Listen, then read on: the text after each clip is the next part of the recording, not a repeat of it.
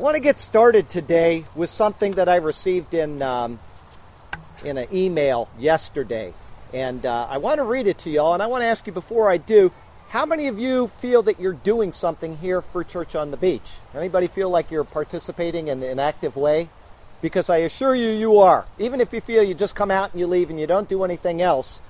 A guy sent me an email, and he addressed it to my fellow brothers and sisters in Christ. He didn't address it to me. And I like what he did because he's addressing it to everybody that attends a Church on the Beach at any given time. And here's what he said. He said, "Thank you so much for the sermons uploaded on YouTube. Recently I decided to take a closer look at the book of Genesis, and your sermons have been such a blessing.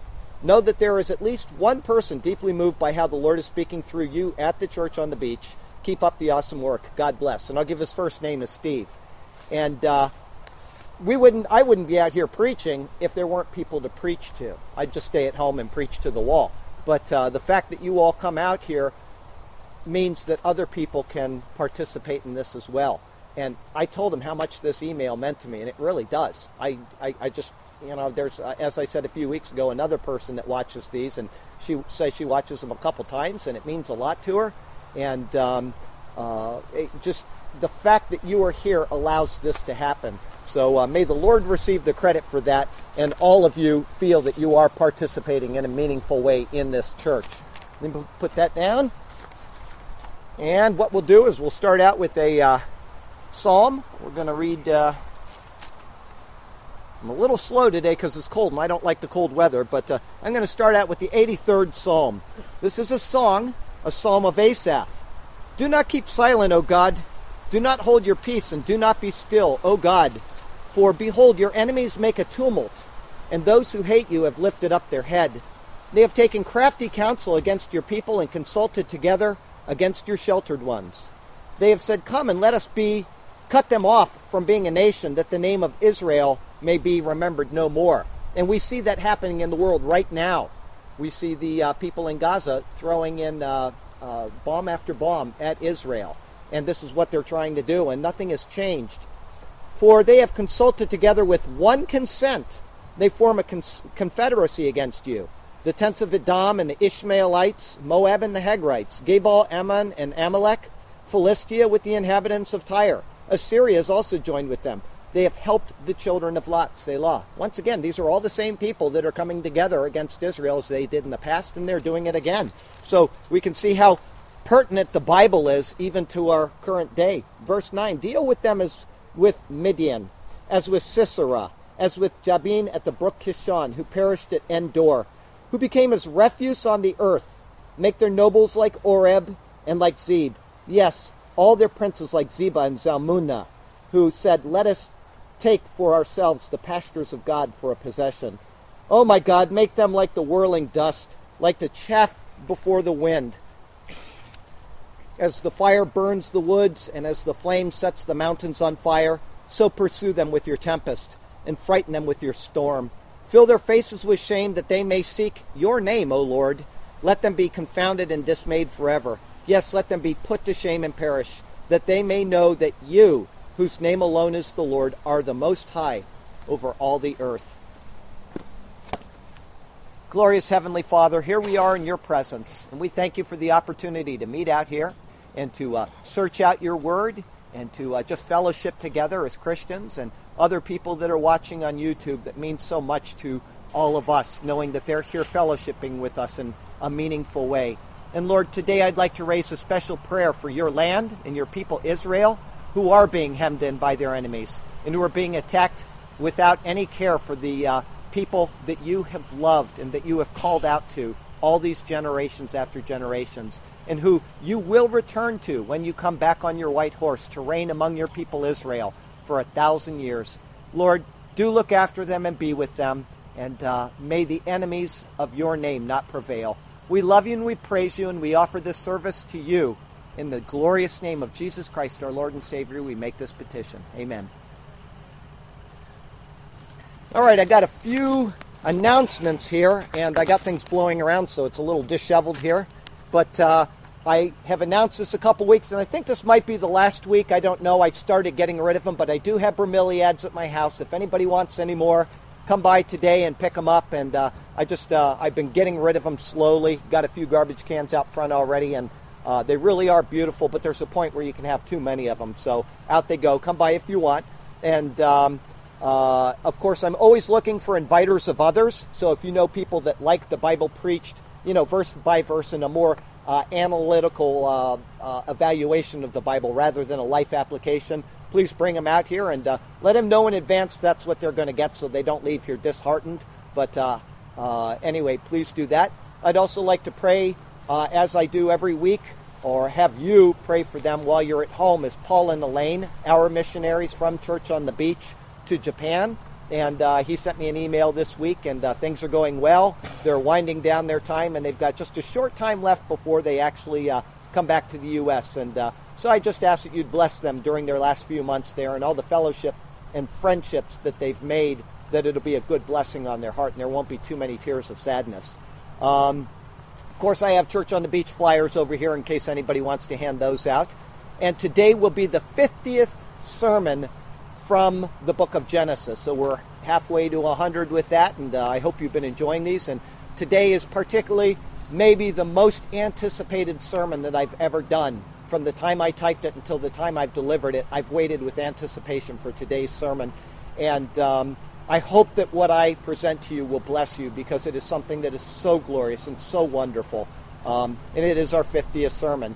I'm not going to do a New Testament reading today because this sermon is going to be long. And I'm also not going to read another psalm today because we're just going to get too long if I do that. I couldn't cut this any shorter, and yet I cut out so much.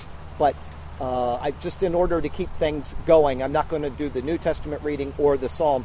And then one final thing, Darlene was here, not this Darlene, another Darlene was here a couple weeks ago, and she handed out some flyers for Sunday today from 2:30 to 5 p.m. If you have time to go down to 5277 North Tamiami Trail, and it's just south. It's on the same side as the Ringling Museum, but just south of there.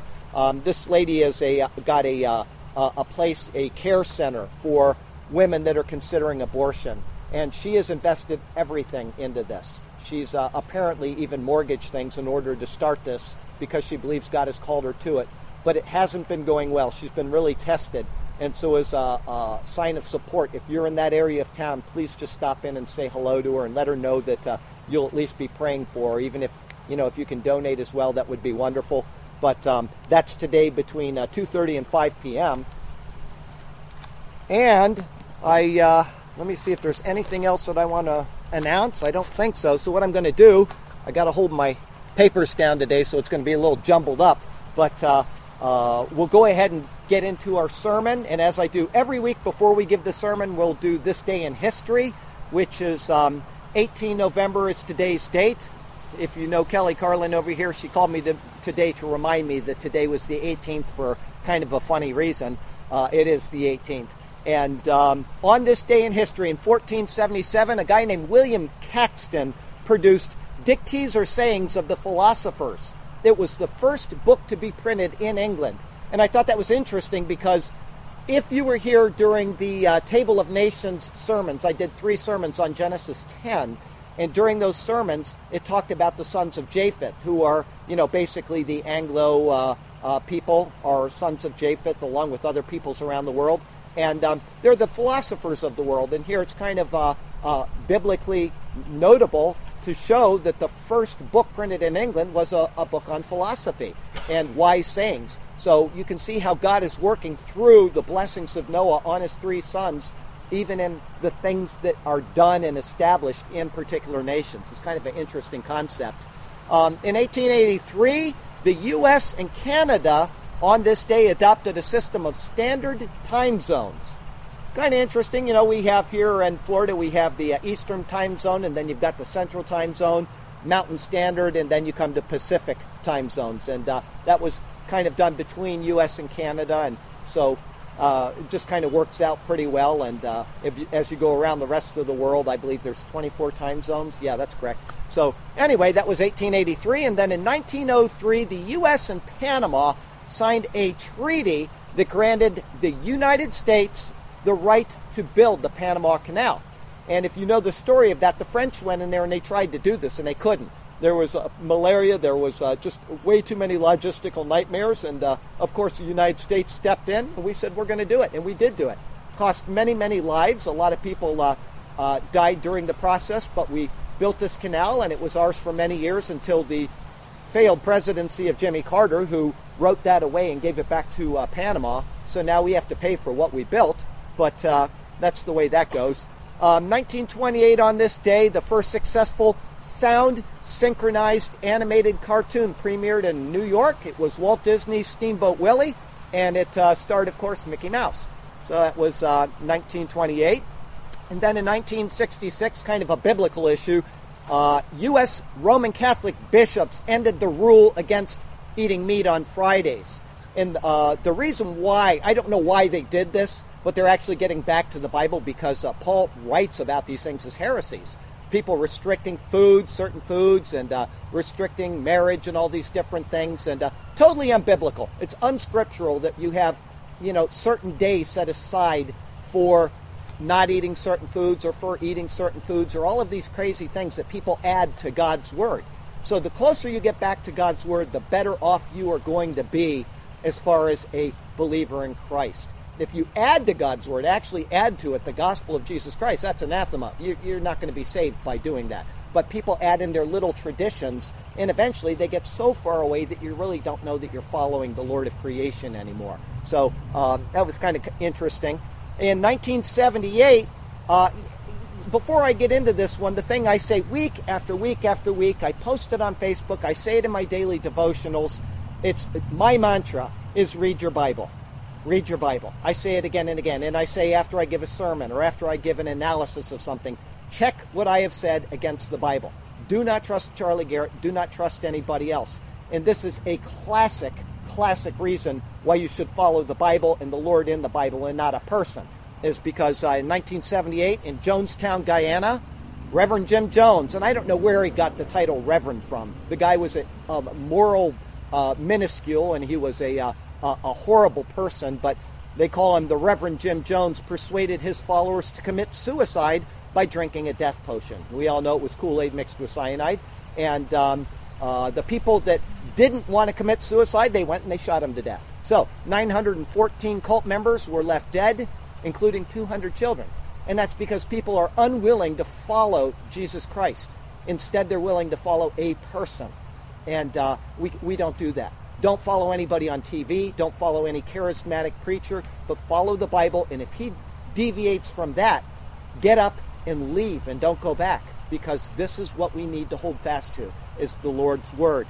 Finally, in 1993, the House joined the Senate in approving legislation aimed at protecting abortion facilities, staff, and patients. And you don't need to answer out loud, but I'd like to ask you, was that a good bill to protect the abortion facilities, staff, and patients? And the answer is yes, it was a good bill. And the reason why is because they are human beings created in God's image, and we're not to go killing abortion doctors. The root of the problem is that we have abortion legal in the first place. What we are doing is we are protecting people from being murdered so that they can murder other people.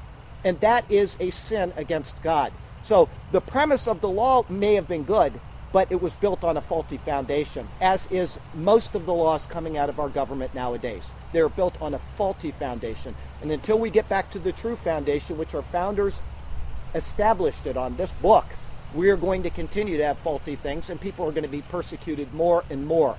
So there you go. That's my spiel for today.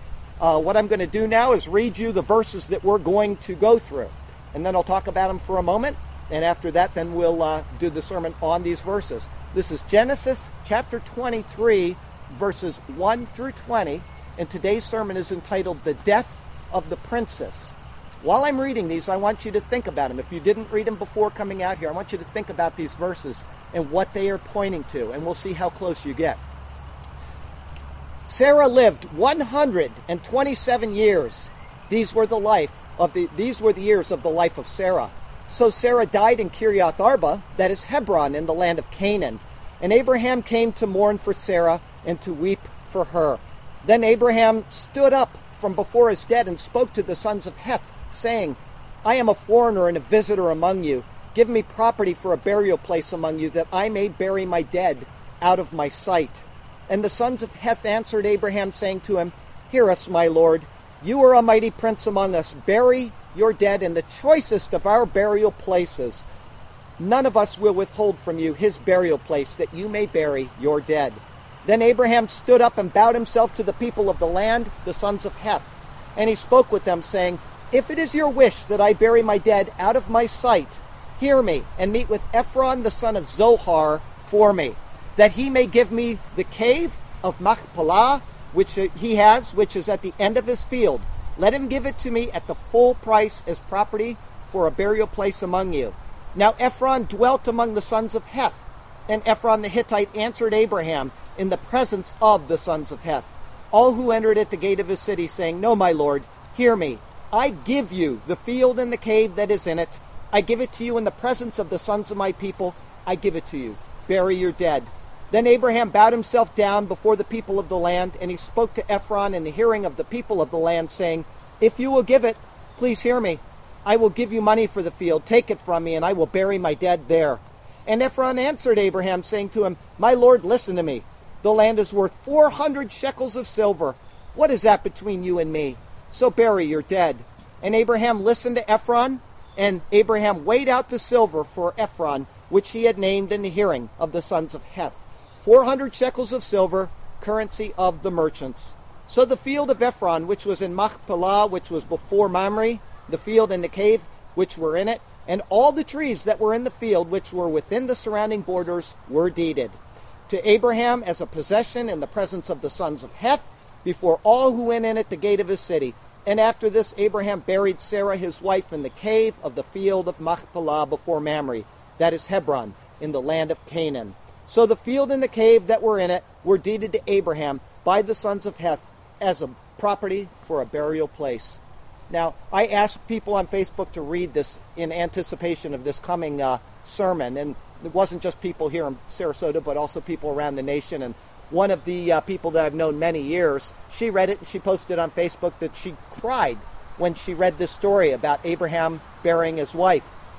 And it's a mournful story, but I can tell you that if you don't weep in your heart as to what this points to, I simply have no idea what you're thinking. This is one of the most intriguing stories, and what it points to is so overwhelming that I simply can't believe it.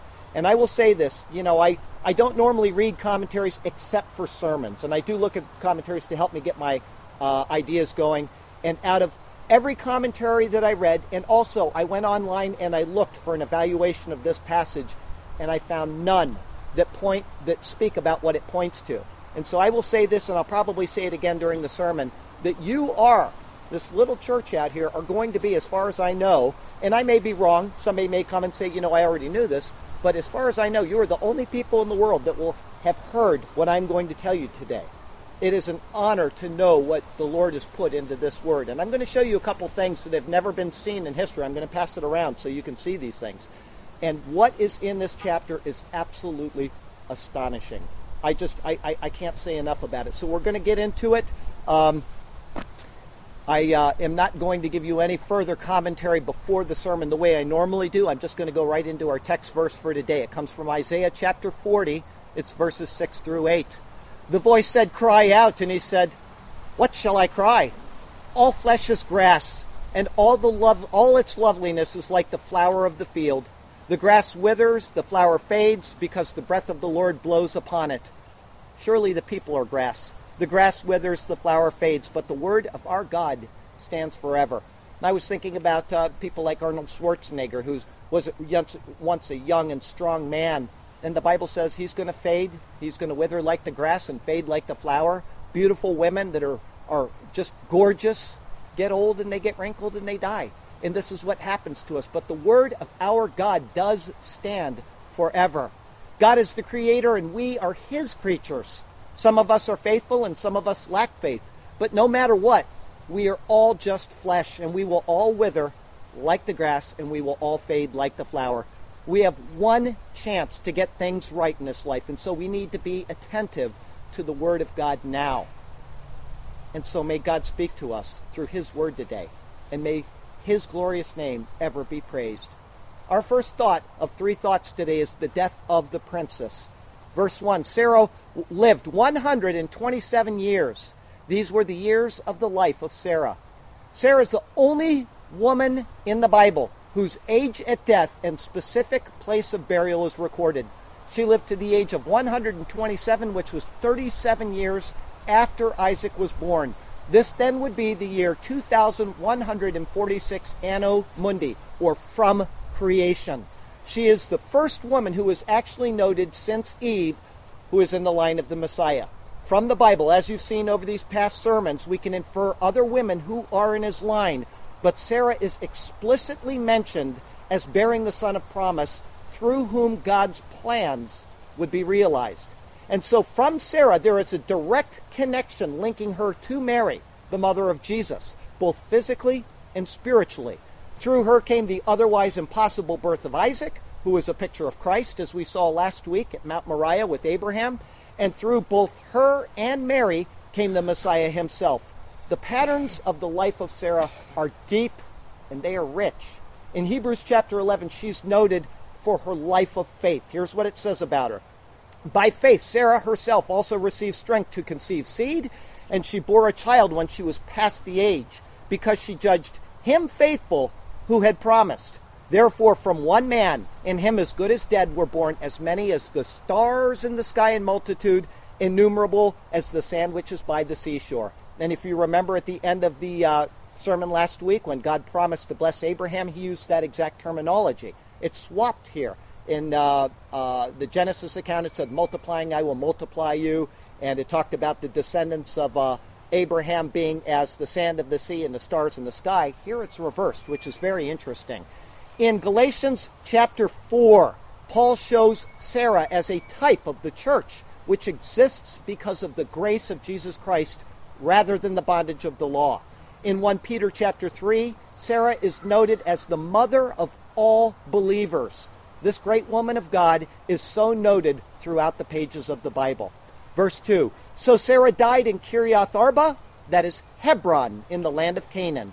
This place, Kiriath Arba, which is known today as Hebron, is still a city in the land of Israel. We see people blowing other people up other people there in Israel, even to this day.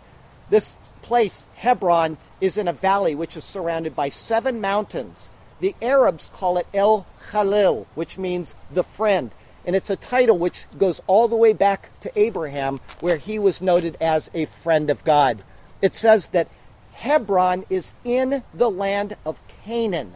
This is in contrast to Beersheba, where they've been living, and which was noted as in the land of the Philistines. In other words, Sarah has died in the land of promise. It's a wonderful picture of the believers and where we are going to be someday, in the land of promise. Verse 2 continues, and Abraham came to mourn for Sarah and to weep for her.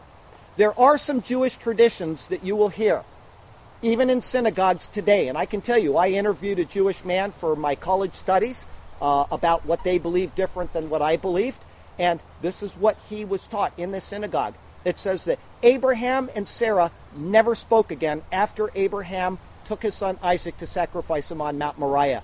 They say that what Abraham did was disobedient and it was sinful. And that is why Sarah is never mentioned as speaking to Abraham again. And she's not mentioned at all in the Bible until now, at her death. It's because she disagreed with Abraham. And I can tell you something. There are numerous things that are wrong with that, and there is actually evil intent behind it. I'm being as honest as I can here because this is a very, very serious matter. First, Abraham did what God asked of him in the Bible. In fact, if you remember from that sermon, it said, the God, Ha Elohim, told Abraham to do this. It was not a satanic subterfuge. It was actually Abraham being instructed to do this. So he did what God told him to do. And from that point on, the Bible speaks of Abraham as the epitome of both faith and obedience. Secondly, Sarah isn't mentioned again because she's no longer relevant to the story. The son of promise is born and the narrative moves on. And this is the exact same thing as Mary. Mary is mentioned one time after the resurrection along with some other people, and her appearance there is just a fleeting cameo. Mary is not the source of our faith. She's not a co-redeemer. She's not a co-mediator. We do not pray to Mary. We don't offer any adoration to Mary. We give our love to the Lord only. Mary is, just like Sarah here, noted because she played her role, and then both of these women were given the quiet respect of women who had done their service. And only after her death is Sarah mentioned again. And finally, the reason why there is an attempt to malign Abraham in this way is because this story from last week of Abraham with Isaac on Mount Moriah so clearly and so concisely points to the life of Jesus Christ that the only way to get around it is to diminish the magnitude of what Abraham has done. Having said that, Abraham had his tent and Sarah had her tent. Let me read you this verse again. It says, Abraham came to mourn for Sarah and to weep for her. And people try to infer that they didn't live together. No, they simply had separate tents. And we know this specifically because Genesis 24:67, which we'll get to in about 3 more sermons, says that after Isaac takes his new wife Rebekah, they get married, and then he takes her to Sarah's tent. It is now her tent. And this is very similar to what we do today. We are married, we usually sleep together as a husband and wife, but we have our own personal space. And this is what they did back then. I can tell you that my wife over here spends about 99.37% of her time in her own personal space because she doesn't want to be around me. I'm kidding about that. But anyway, this is what's going on. It is not them not talking together ever again. We need to make sure we got that clear. When Sarah died, Abraham came to mourn for Sarah and to weep for her, according to the passage here. The 2 words in the Hebrew, mourn and weep, indicate true sadness and great sorrow. They're combined to show the magnitude of the loss to Abraham after 127 years of life together, and the majority of that was as husband and wife. Abraham was truly mournful. However, there is a secret which is found in the original text of the Hebrew Scriptures, and I'm talking about when they write this out by hand. It is something extremely, extremely rare in the Bible, and it shows of Abraham's continued faith. The word for weep right here is the word libchotah, and in the middle of the middle letter of libchotah is the letter kaf. It is the 11th letter of the Hebrew alphabet. It's like our K, and it's symbolized by an open palm. It has 4 possible meanings: bend, allow, to open, or to tame. All of these things which occur with the open hand. In the Hebrew of this word, in this verse, the letter kaf is written smaller than all of the other letters, and this is a writing tool known as a minuscule. The question is, why did God choose this one letter to be made smaller than the rest out of the entire text? Now, this is speculation on my part, and I always try to tell you when I'm speculating on something, but I believe that the answer is because Abraham, as he wept, he opened his hand as a gesture of offering. And when he did, he was saying basically what Job said at his own loss. Naked I came from my mother's womb, and naked I shall return there. The Lord gave, and the Lord is taken away. Blessed be the name of the Lord. Abraham is demonstrating faith in what the Lord had taken would be returned through the seed of promise, whom he had seen in our last sermon on Mount Moriah, when he was given a ram in the place of Isaac. In other words, what Abraham is doing is he is demonstrating faith in the resurrection of the dead. This is only the 3rd time in the entire Bible so far that a letter is made either larger or smaller than the text around it. The first was in Genesis 1:1, and in fact it was in the first word of the Bible, and it's the first letter of the Bible. It's a very large bait, which is our B. All right, the next time that this occurs is in Genesis 2:4, in a word, I think it's pronounced Bechibariam. All right, and that has in the middle of it a very small letter He, or H in it, and it's smaller than all of the rest. Now we've come to the 3rd time that this occurs in the Bible. And before I say that, though, the first 2 verses, Genesis 1:1 and Genesis 2:4, were both speaking of the act of creation. This one, I believe, is speaking of the act of the resurrection. In the entire Bible, this is a very rare occurrence, In the first 5 books of Moses, it's only going to occur 17 times. And in all the rest of the Bible, just a few more times after that. God is giving us these clues about himself and his plan of redemption in these unusual sized letters. Okay, verse 3. Then Abraham stood up from before his dead, and he spoke to the sons of Heth, saying, I am a foreigner and a visitor among you. Give me property for a burial place among you, that I may bury my dead out of my sight. Now, when it says that Abraham stood up before his dead, it notes the type of mourning that we see elsewhere in the Bible. In the book of Job, it says that when his friends came to mourn with him, they sat with him on the ground 7 days and 7 nights. It's a very common description in the Bible, and it's simply the way that they did things.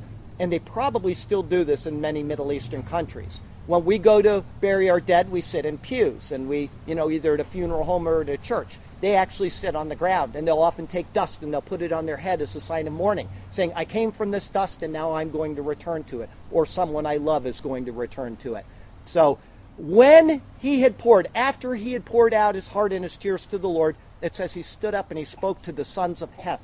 These people, the sons of Heth, were first mentioned way back in our sermons on the Table of Nations in Genesis 10. It was verse 10, 15, and they are noted in that line at that time. Eventually, from this same group of people, David's wife Bathsheba, and most people know the story of David and Bathsheba, she's going to come from the same group of people. She will be an ancestor of Jesus Christ. When Abraham spoke, he noted his lack of property, stating that he is a foreigner and a visitor in the land. And this is true because the land belonged to the Canaanites until God determined that they would be removed 400 years later. That's recorded in Genesis 15. It's also something that Abraham and others were noted as being faithful for in the book of Hebrews. They acknowledged that they were pilgrims in the land and that God had something better prepared for them. And God showed us that that is a sign of faith, that we're not to get tied into the world and hold on to it too tightly, that God has a city with foundations prepared for us. And Peter writes about this exact same thing in the New Testament. He says that if you are a true believer in Jesus Christ, this is not your home and you will recognize it as such. God has something better prepared for us. God is preparing a city for his people, and there will be only joy and contentment then. An eternal life being filled with the Spirit of God to keep us just going like a never-ending Energizer bunny battery. We will live in the presence of God, and he will be pleased to dwell with his people. Verse 5, And the sons of Heth answered Abraham, saying to him, Hear us, my lord. You are a mighty prince among us. Bury your dead in the choicest of our burial places. None of us will withhold from you his burial place, that you may bury your dead. The term the sons of Heth and hear us does not mean that everybody stood up and spoke at once. Rather, it was just a single person speaking on behalf of the people. And this would be something very similar to what happened here at Church on the Beach a while ago, where one guy came in and interrupted us, and I said, leave us alone.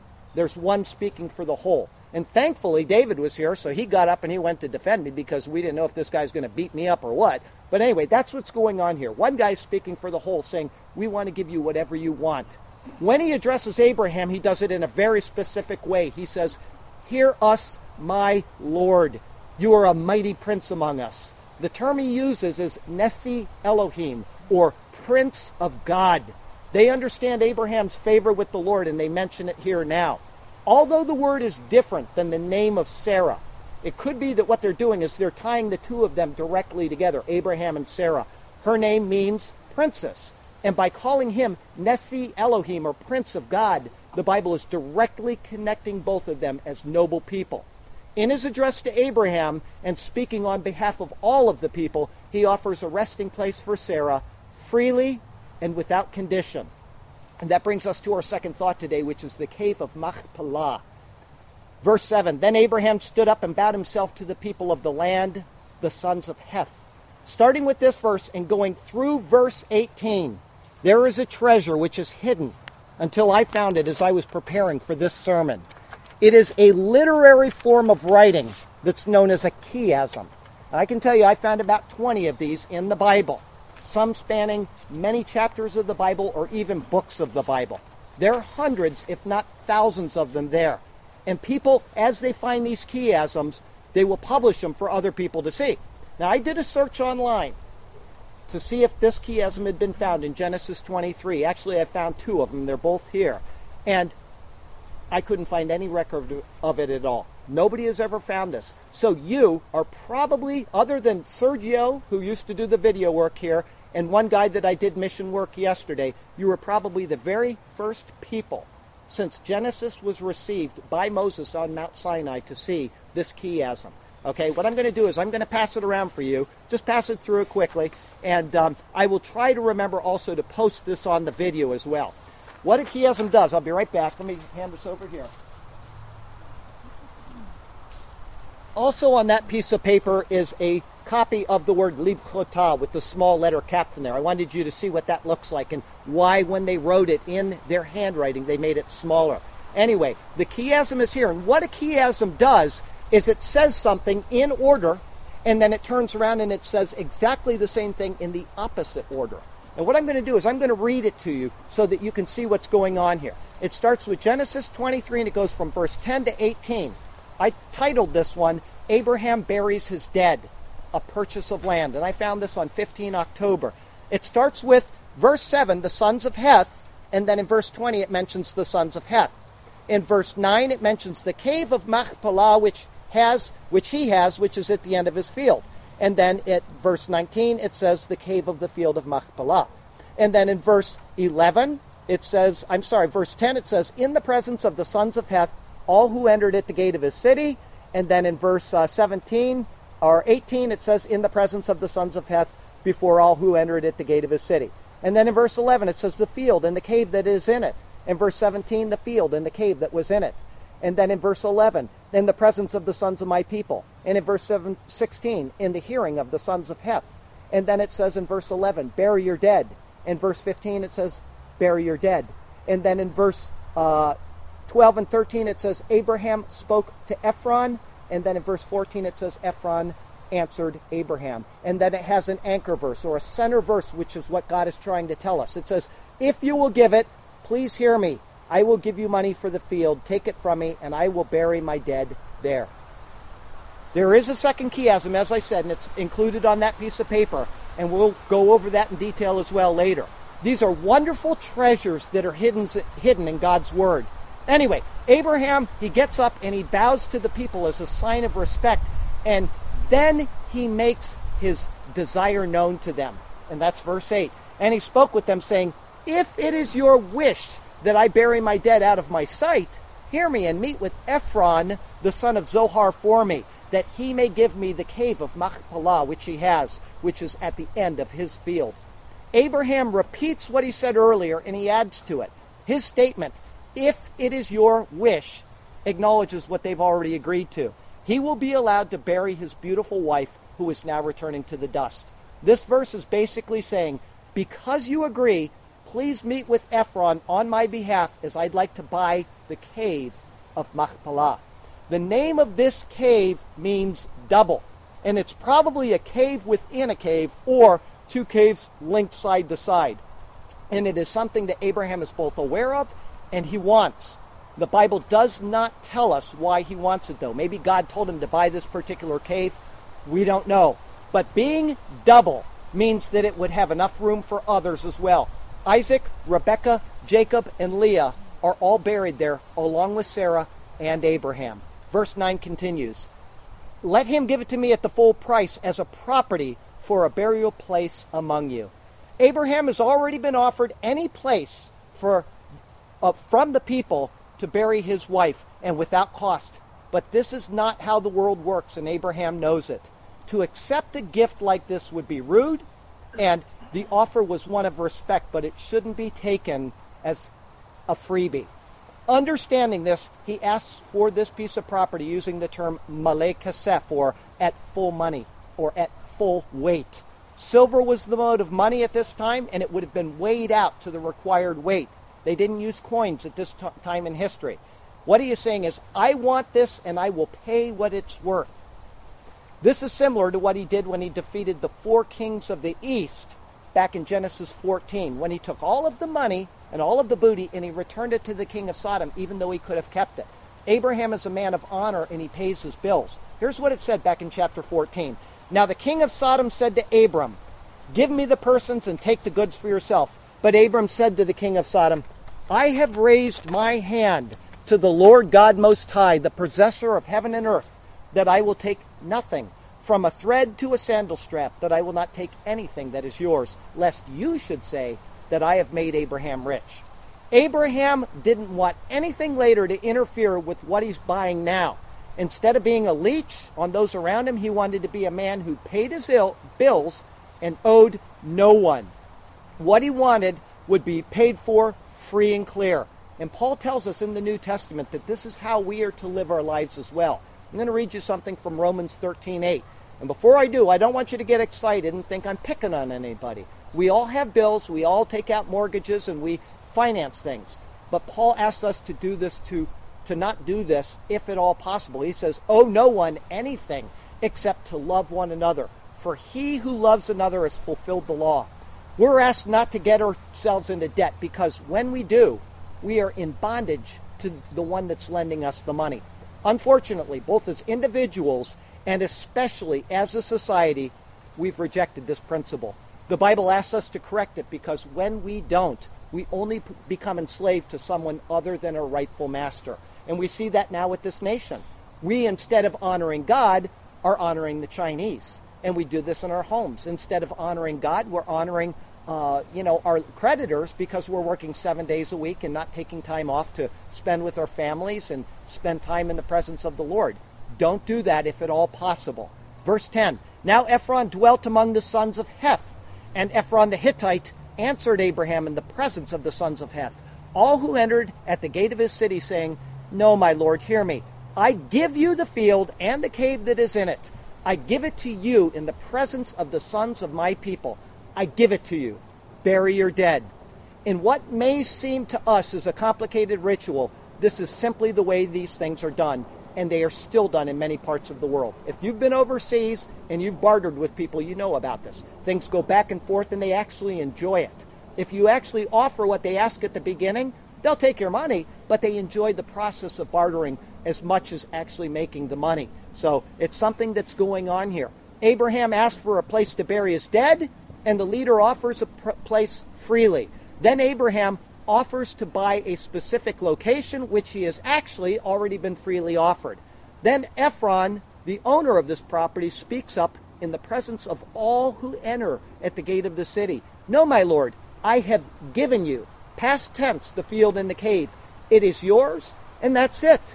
Ephron notes that his gracious offer is in the people's presence, but it's also done in the gate of the city. This is the place where legal transactions occur, and everyone there is either a judge or a witness. Abraham could, right at this point, say, okay, thank you, and it would be his. But the customs and the propriety would never allow that. An offer of free land is not free.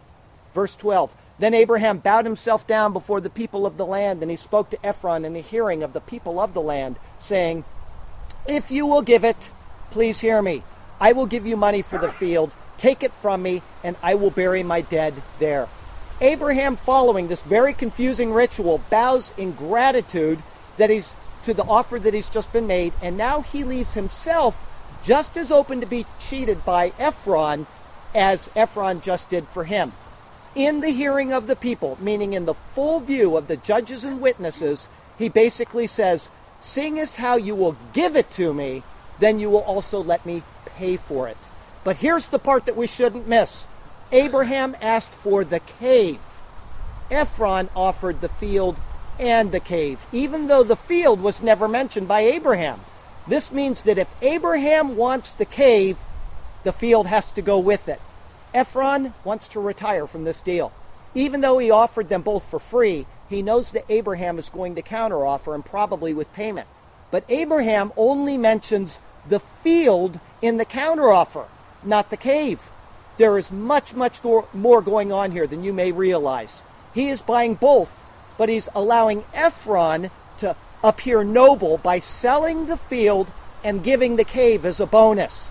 What is happening here is wheeling and dealing at its very best, and yet it's done in a way that nobody will really be a loser.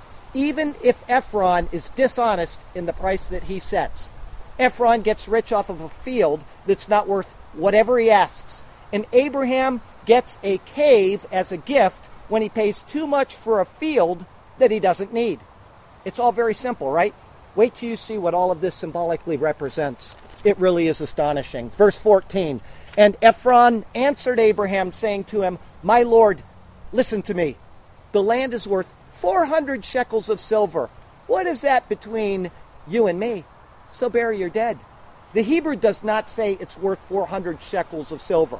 Ephron uses an idiom that needs to be translated this way for us to understand, and we should understand. Listen, Abe, a land of 400 shekels? What is that between good friends like you and me? Just bury your dead and forget about the money. Abraham was offered the land for free, knowing it wasn't really free. Then he offers to pay full value, whatever it is, knowing that payment is not necessary, but setting himself up for any amount by not giving an advanced amount, which he could have done. Now Ephron pulls a figure out of the sky. And when I say out of the sky, I mean it's way up by the North Star. But when he does this, when he gives this hugely outlandish price, he says, basically, gee, that field, it's worth so much, but that enormous price doesn't matter to me. Just take the field. Abraham now has one more chance to take this field for free. If he does, he's going to look like a scab for taking it without paying. If he turns it down, he's going to look like a poor wheeler dealer. And so there's only one option for Abraham. Pay the high cost and receive the cave that went along with the expensive field. What is even more important in this confusing story is what this purchase points to. Ask yourself, why is this story in here at all? Why did God include all of these details about a land purchase? People die all the time, and land is bought all the time, but they are not in the Bible. Why this one? I had to ask myself this too, and on the first day I was typing the sermon, I was frustrated. I couldn't think of what was being portrayed here, and I was praying about it. And as I was completing the sermon on the second day, I realized what God is telling us in this passage. And before we finish today, you will too. Verse 16, and Abraham listened to Ephron, and Abraham weighed out the silver for Ephron, which he made in the hearing of the sons of Heth. 400 shekels of silver, currency of the merchants. 400 shekels of silver go to Ephron at the gate of the city where the judges preside. Ephron has a lot of money, and Abraham has a field and a cave. Before we get to our last thought of the day, I'd like to remind you about what happened in chapter 20. Abraham, his wife Sarah, was taken by the king of Gerar, Abimelech, into her tent. And at that time, Abimelech, the king of Gerar, sent her back to Abraham. And when he did, in order to cover over the matter, it was called a covering for the eyes, he gave Abraham 1,000 weight of silver. God not only watched over Sarah at that time, but he also ensured that the right place would be there at her death, and that Abraham would have enough money for it. And Abraham has, guess what, 600 of silver left over as a blessing from the Lord. And this is what God does. When Sarah was taken by the king, it was probably a very stressful time in their life. But God turned it around for good. Just as I say week after week, he will do for you as well. And not only that, he gave them a blessing for later. And this is exactly what he is going to do for each one of us. When something bad happens in our lives, we have to trust that God is not only going to turn it out for good, but God will actually bless us in the process. Now, I want to tell you something before I go on, that of all the people you will ever meet, and I mean this sincerely, I am the most opposed to what's known as the prosperity gospel, which says basically, you'll get rich and you'll get a lot of stuff if you give something to the church. And you turn on Christian TV in particular, you hear like this guy Rod Parsley, and he gets up there and he says, if you send me $100, God is going to unlock the blessings of heaven for you, and he's going to return to you sevenfold. I'm going to tell you what, if you send somebody like that your money, you are wasting your money. You're making him rich and you're making yourself poor.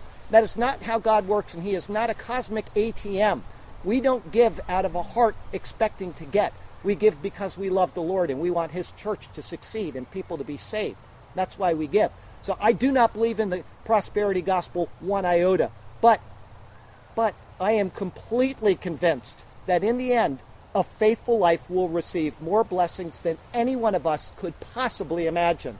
And I will tell you something, Charlie Garrett can imagine a lot. Our third thought today, permanent ownership of the land. Verse 17, so the field of Ephron, which was in Machpelah, which was before Mamre, the field and the cave which was in it, and all the trees that were in the field, which were in all the surrounding borders, were deeded to Abraham as a possession in the presence of the sons of Heth before all who went in at the gate of his city. The purchase is complete, and everything is restated to ensure that it is completely understood by us. Who the owner is, who the buyer is, and who the new owner is, what the price is, and that everything, every single thing, including the field, the cave, the borders of the field, and even the trees are included. Nothing has been left unattended to. And this was done in the presence of the sons of Heth and in the place of legal transaction, the gates of the city. All of this detail. Why? Are you asking yourself why God keeps repeating these things? Verse 19. And after this, Abraham buried Sarah, his wife, in the cave of the field of Machpelah before Mamre, that is Hebron, in the land of Canaan. Abraham asked for this spot to bury his dead. Now he buries his beloved princess. Undisputed right and title to the land and the cave is acknowledged by this verse. Her burial is noted to confirm this. Her presence in that cave is the formal title deed to this transaction. And just so you know, this chapter that we're reading right now contains the very first biblical record of mourning for the dead, of burial, of owned land property, of purchased land property, and that silver is used for a land purchase. It's also laid out in a special structure, which I handed out to all of you, given to us by God to show us what he is doing and why. Why is he doing this? Chiasms aren't just a mere curiosity of literature to God. They are placed in the Bible to reveal his mind and what he is trying to tell us. In addition to the chiasm, we have the introduction of that teeny little letter cap in the middle of a particular word for a particular reason. And all of it, every bit of this, points to Christ. Stand by for the explanation of why this chapter records such minute detail and what it means to you personally. Verse 20. So the field and the cave that is in it were deeded to Abraham by the sons of Heth as a property for a burial place. This final verse of the chapter is a shortened repetition of verses 17 and 18. And one has to ask, why? Why is this repeated? The answer is that it forms that second mini chiasm that I showed you. And what we need to note about it is that that second chiasm centers on the burial of Sarah, just as the previous one did. Let me read it to you. It says, so the field of Machpelah before Mamre, the field and the cave that were in it, were deeded to Abraham by the sons of Heth. So the field of Machpelah before Mamre, the field and the cave in it, were deeded to Abraham by the sons of Heth. And it's anchored on this verse. And after this, Abraham buried Sarah, his wife, in the cave of the field of Machpelah. There's no mistake about this. It is not arbitrary, and God is trying to tell us something. If we'll just open our thick skulls and think it through, what we need to do is to determine what that is. And so I want to take just a couple of minutes and look at some details that we could actually spend hours talking about. I mean that literally. I can only give you an overview of how important this story is and how it points to God's love for you. As far as I know, you are the first people in human history to hear what I'm going to tell you right now. Abraham's bride is dead, but she is the mother of the promised son. In last week's sermon, he was given a preview of substitution for atonement and the resurrection of the dead when he was on Mount Moriah. In today's chapter, Abraham becomes a picture of Christ. He has no title deed to the land, and so he needs to make a purchase. In this story, Abraham was called Nesi Elohim, or Prince of God, and Jesus is noted as God's prince in both Isaiah and in the book of Acts. He wants a place to bury his dead in anticipation of the resurrection, and in order to get it, he must take the land with the cave. And in actuality, it's the land which is being purchased. The cave is given as a part of the deal. Anybody seeing it yet? You see, back in Genesis chapter 3, the devil obtained the title deed to the earth. This is proven true in Matthew 4, where the Bible says this. Again, the devil took him, meaning Jesus, up on an exceedingly high mountain, and it showed him all the kingdoms of the world in their glory. And he said to him, all these things I will give to you if you will fall down and worship me. More to the point, though, the earth is the repository for the human soul. This is noted time and time and time and time again in the Bible. Let's go through this and see how the land deal went.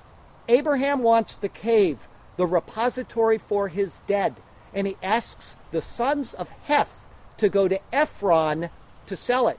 Ephron means, guess what? Of the dust. He is a picture of Adam, who was created from the dust. And if you want proof of that, you can go to Genesis chapter 2, or you can go to 1 Corinthians 15. It's about the 48th verse, and it'll say that the first man, Adam, was of the dust. The second man, Jesus, is of heaven. So we have this contrast between the physical and the spiritual. And thus, because he is of the dust, he represents all of us, because we are all born in Adam. Okay? Adam, the man of the dust, was deceived, and now he belongs to the devil. You don't believe that? Go to 1 John chapter 3, and it says that we are all under the devil and his authority. Jesus says it from his own mouth as well. Okay? So the name of Ephron's father, why is his father even mentioned in here? The name of Ephron's father means brightness or shining. Zohar, his father, then, is a picture of Satan, the ruler and title owner of the world.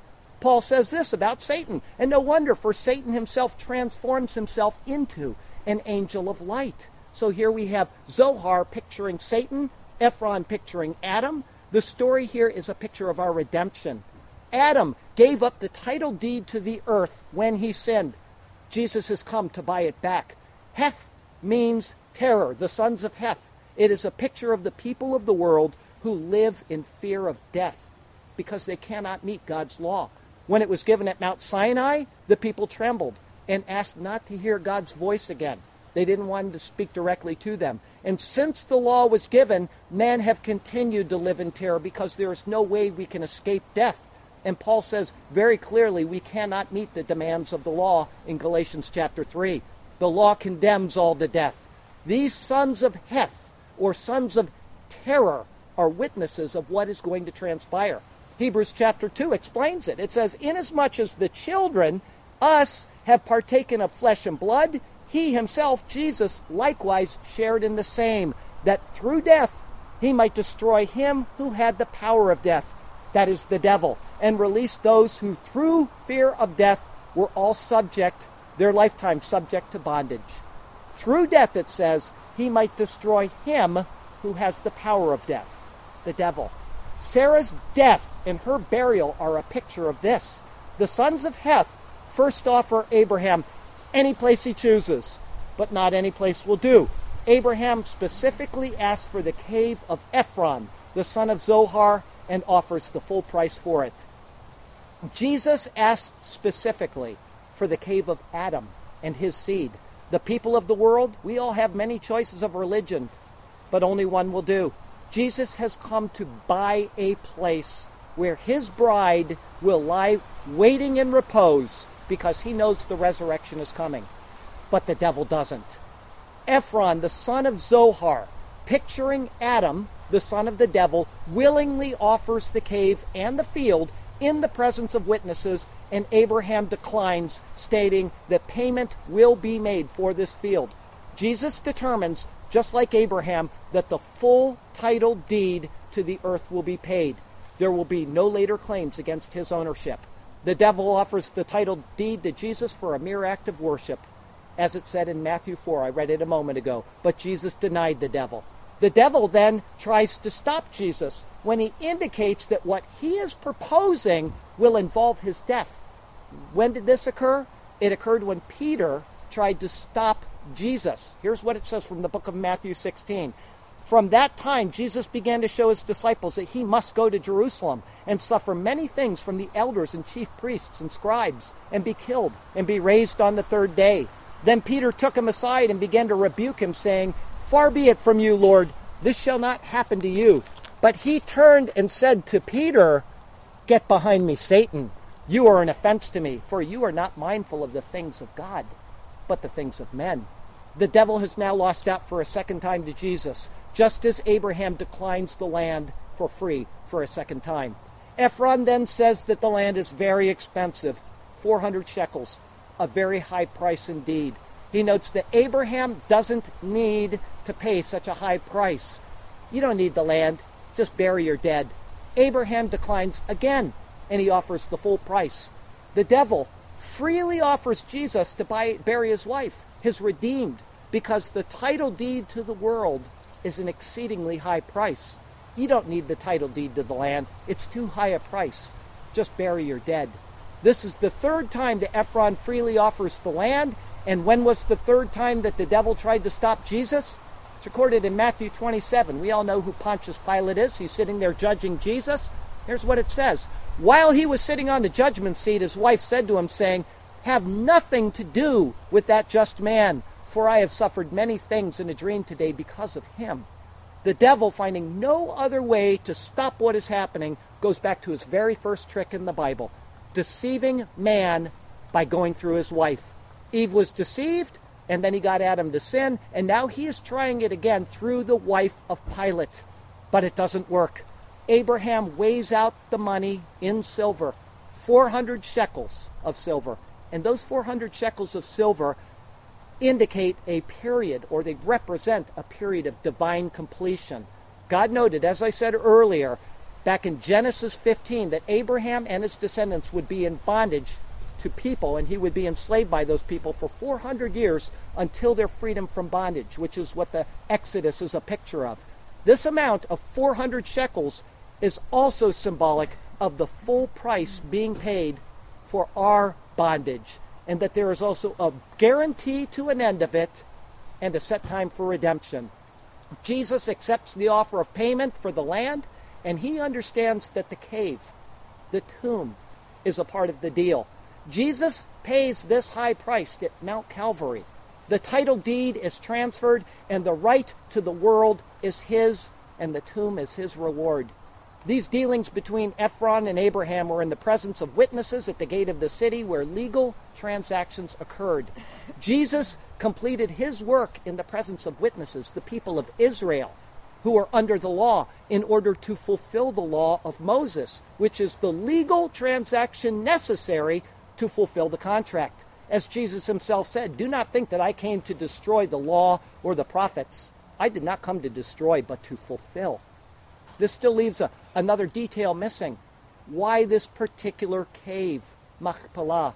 The name of the cave means double, and therefore it signifies double delivery from death. Jesus didn't just come to purchase the title deed to the world for Jews, but he did it for Gentiles as well. His death fulfilled this double role, and it's recorded in the book of Ephesians, chapter 2. "Therefore remember that you, once Gentiles in the flesh, who are called uncircumcision by what is called the circumcision, made in the flesh by hands, at that time you were without Christ, being aliens from the commonwealth of Israel and strangers from the covenant of promise, having no hope and without God in the world. But now in Christ, you who were once far off have been brought near by the blood of Christ. For he himself is our peace, who has made both one, and has broken down the middle wall of separation, having abolished in his flesh the enmity, that is the law of the commandments contained in the ordinances, so as to create in himself one new man from the two, thus making peace, and that he might reconcile them both to God in one body through the cross, thereby putting to death the enmity. And he came and preached peace to you who are afar off and those who are near. For through him we both have access by one Spirit to the Father." All of this took place in a town called Kiriath Arba. This name is here for a reason. It doesn't just say Hebron. It gives the original name of the city. It means city of the four. And it is a picture of the world which Jesus is reclaiming.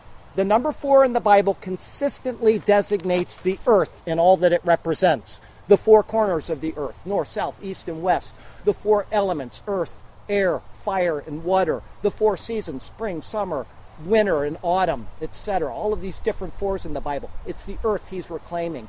And Kiriath Arba, however, is also called Hebron in this chapter, which means conjunction or joining. And it takes us right back to Ephesians chapter 2, where Christ made two out of one. Jew and Gentile are both his bride. Do you remember what I said a moment ago about the money that Abraham received from Abimelech? He got 1,000 weight of silver for a covering of what had happened to Sarah. Now Sarah is being buried in land that's paid for with that money. Abimelech means father of the king. The father of King Jesus orchestrated all of this in the pages of his word to show us the marvel of what he would do through his own son 1,800 years later. Remember, Sarah means princess, and she's a picture of us. Jesus secured the right to the earth where his princess, his bride, lies, and she's waiting for the day when he will come again for her.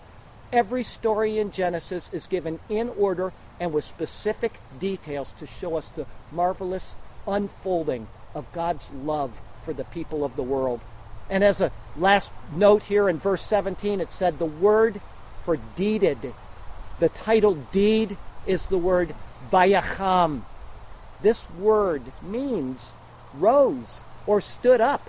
And the selection of this particular word to be translated as deeded has mystified scholars throughout all the ages. One Jewish scholar, he lived about 1,000 years ago, his name was Jarkey, came very close to why this word vayacham was used. He said the reason for this particular phrase is that this field, with everything belonging to it, came into the hands of a greater person, out of the hands of a private man and into the hands of a king. And so without even realizing what he had written, he clearly identified what would occur. The king of the universe bought back the title deed to the earth from the common man, Adam, symbolized by Ephron, which means of the dust. The transfer was from the lesser to the greater, from Adam to Jesus, from death to life. Jesus now has both the title deed to the world, and because of the resurrection, he has power over the tomb as well. And I should note to you that this was done in the presence of the sons of Heth, and you probably heard that term many, many times as we've gone through it. It says it specifically 8 times. These are the people that live in terror because the demands of the law condemn us, and we're in terror of death. 8 times it's used, and 8 is the number of new beginnings in the Bible. We, the sons of terror, are now free from the terror of death because of the high price that Jesus Christ paid on our behalf. And one more thing. Silver was used for this land purchase.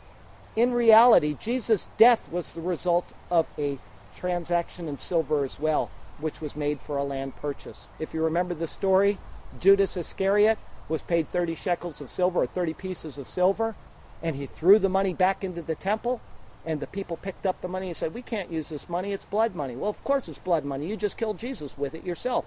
So what did they do? They bought a field with that money. It's called Akeldama, the field of blood. So why is this story given?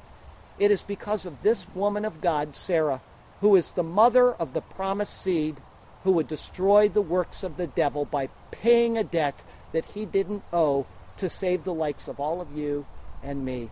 That's why it's here. And his reward, it was a tomb, a double tomb. The first half is where he lay, and he came victoriously out of it. And the second half is where we lay. And we will either lay in that tomb until our day of judgment and condemnation, or we will be resurrected out of it because of the power of Jesus Christ. And if you have never been victorious over the tomb and offered the hope that Jesus Christ offers, I'd like to give it to you right now. Let me tell you how you can do this. The Bible says that the wages of sin is death. And it goes on to say that all have sinned and all fall short of the glory of God. And I assure you that's true. If you deny that precept, then you're just lying to yourself. We have all sinned and we deserve condemnation. But the Bible also says that, but the gift of God is eternal life through Jesus Christ our Lord. While we were yet sinners, Christ died for us, and he gave us this gift, that if we simply accept it, we will be saved. The Bible says that if you call on the name of the Lord, you will be saved. That's all he wants you to do, is to say, I understand that I deserve death because of my sin, and that I will accept what Jesus has done, and I will move from this man of the dust to this man from heaven. I will move from death to life, and it is eternal life, and it will be glorious. If you've ever read the last couple chapters of Revelation, it is marvelous what God has prepared for his people. This is not our home. We all know that we are going to depart this someday, and there's only one of two destinations we're going to go to. So I would ask that if you have never accepted Jesus Christ as your Lord and Savior, that you would simply, by faith, ask him to do it today. It's that simple, but it's that difficult, because we don't want to put aside our pride. Put aside your pride, please. You know, I've never done this before, but today I've got a closing verse for this ceremony. I always give you a text verse when I start, but today I'd like to give you a closing verse. It's from the book of Isaiah as well, chapter 38. It says, "Indeed, it was for my own peace that I had great bitterness, but you have lovingly delivered my soul from the pit of corruption, for you have cast all my sins behind your back." Thanking the Lord for what he did so that my sins can be behind my back. Thank you, Lord. All right, next week we're going to talk about Genesis 24, verses 1 through 11. It's only 11 verses. Please take time to read those. It's going to take us 3 sermons to get through Genesis 24. It's about Rebekah becoming the bride of Isaac, and next week's sermon is called "To Find a Wife." Now, before we take our communion, of course, I always do a poem based on the verses that we looked at.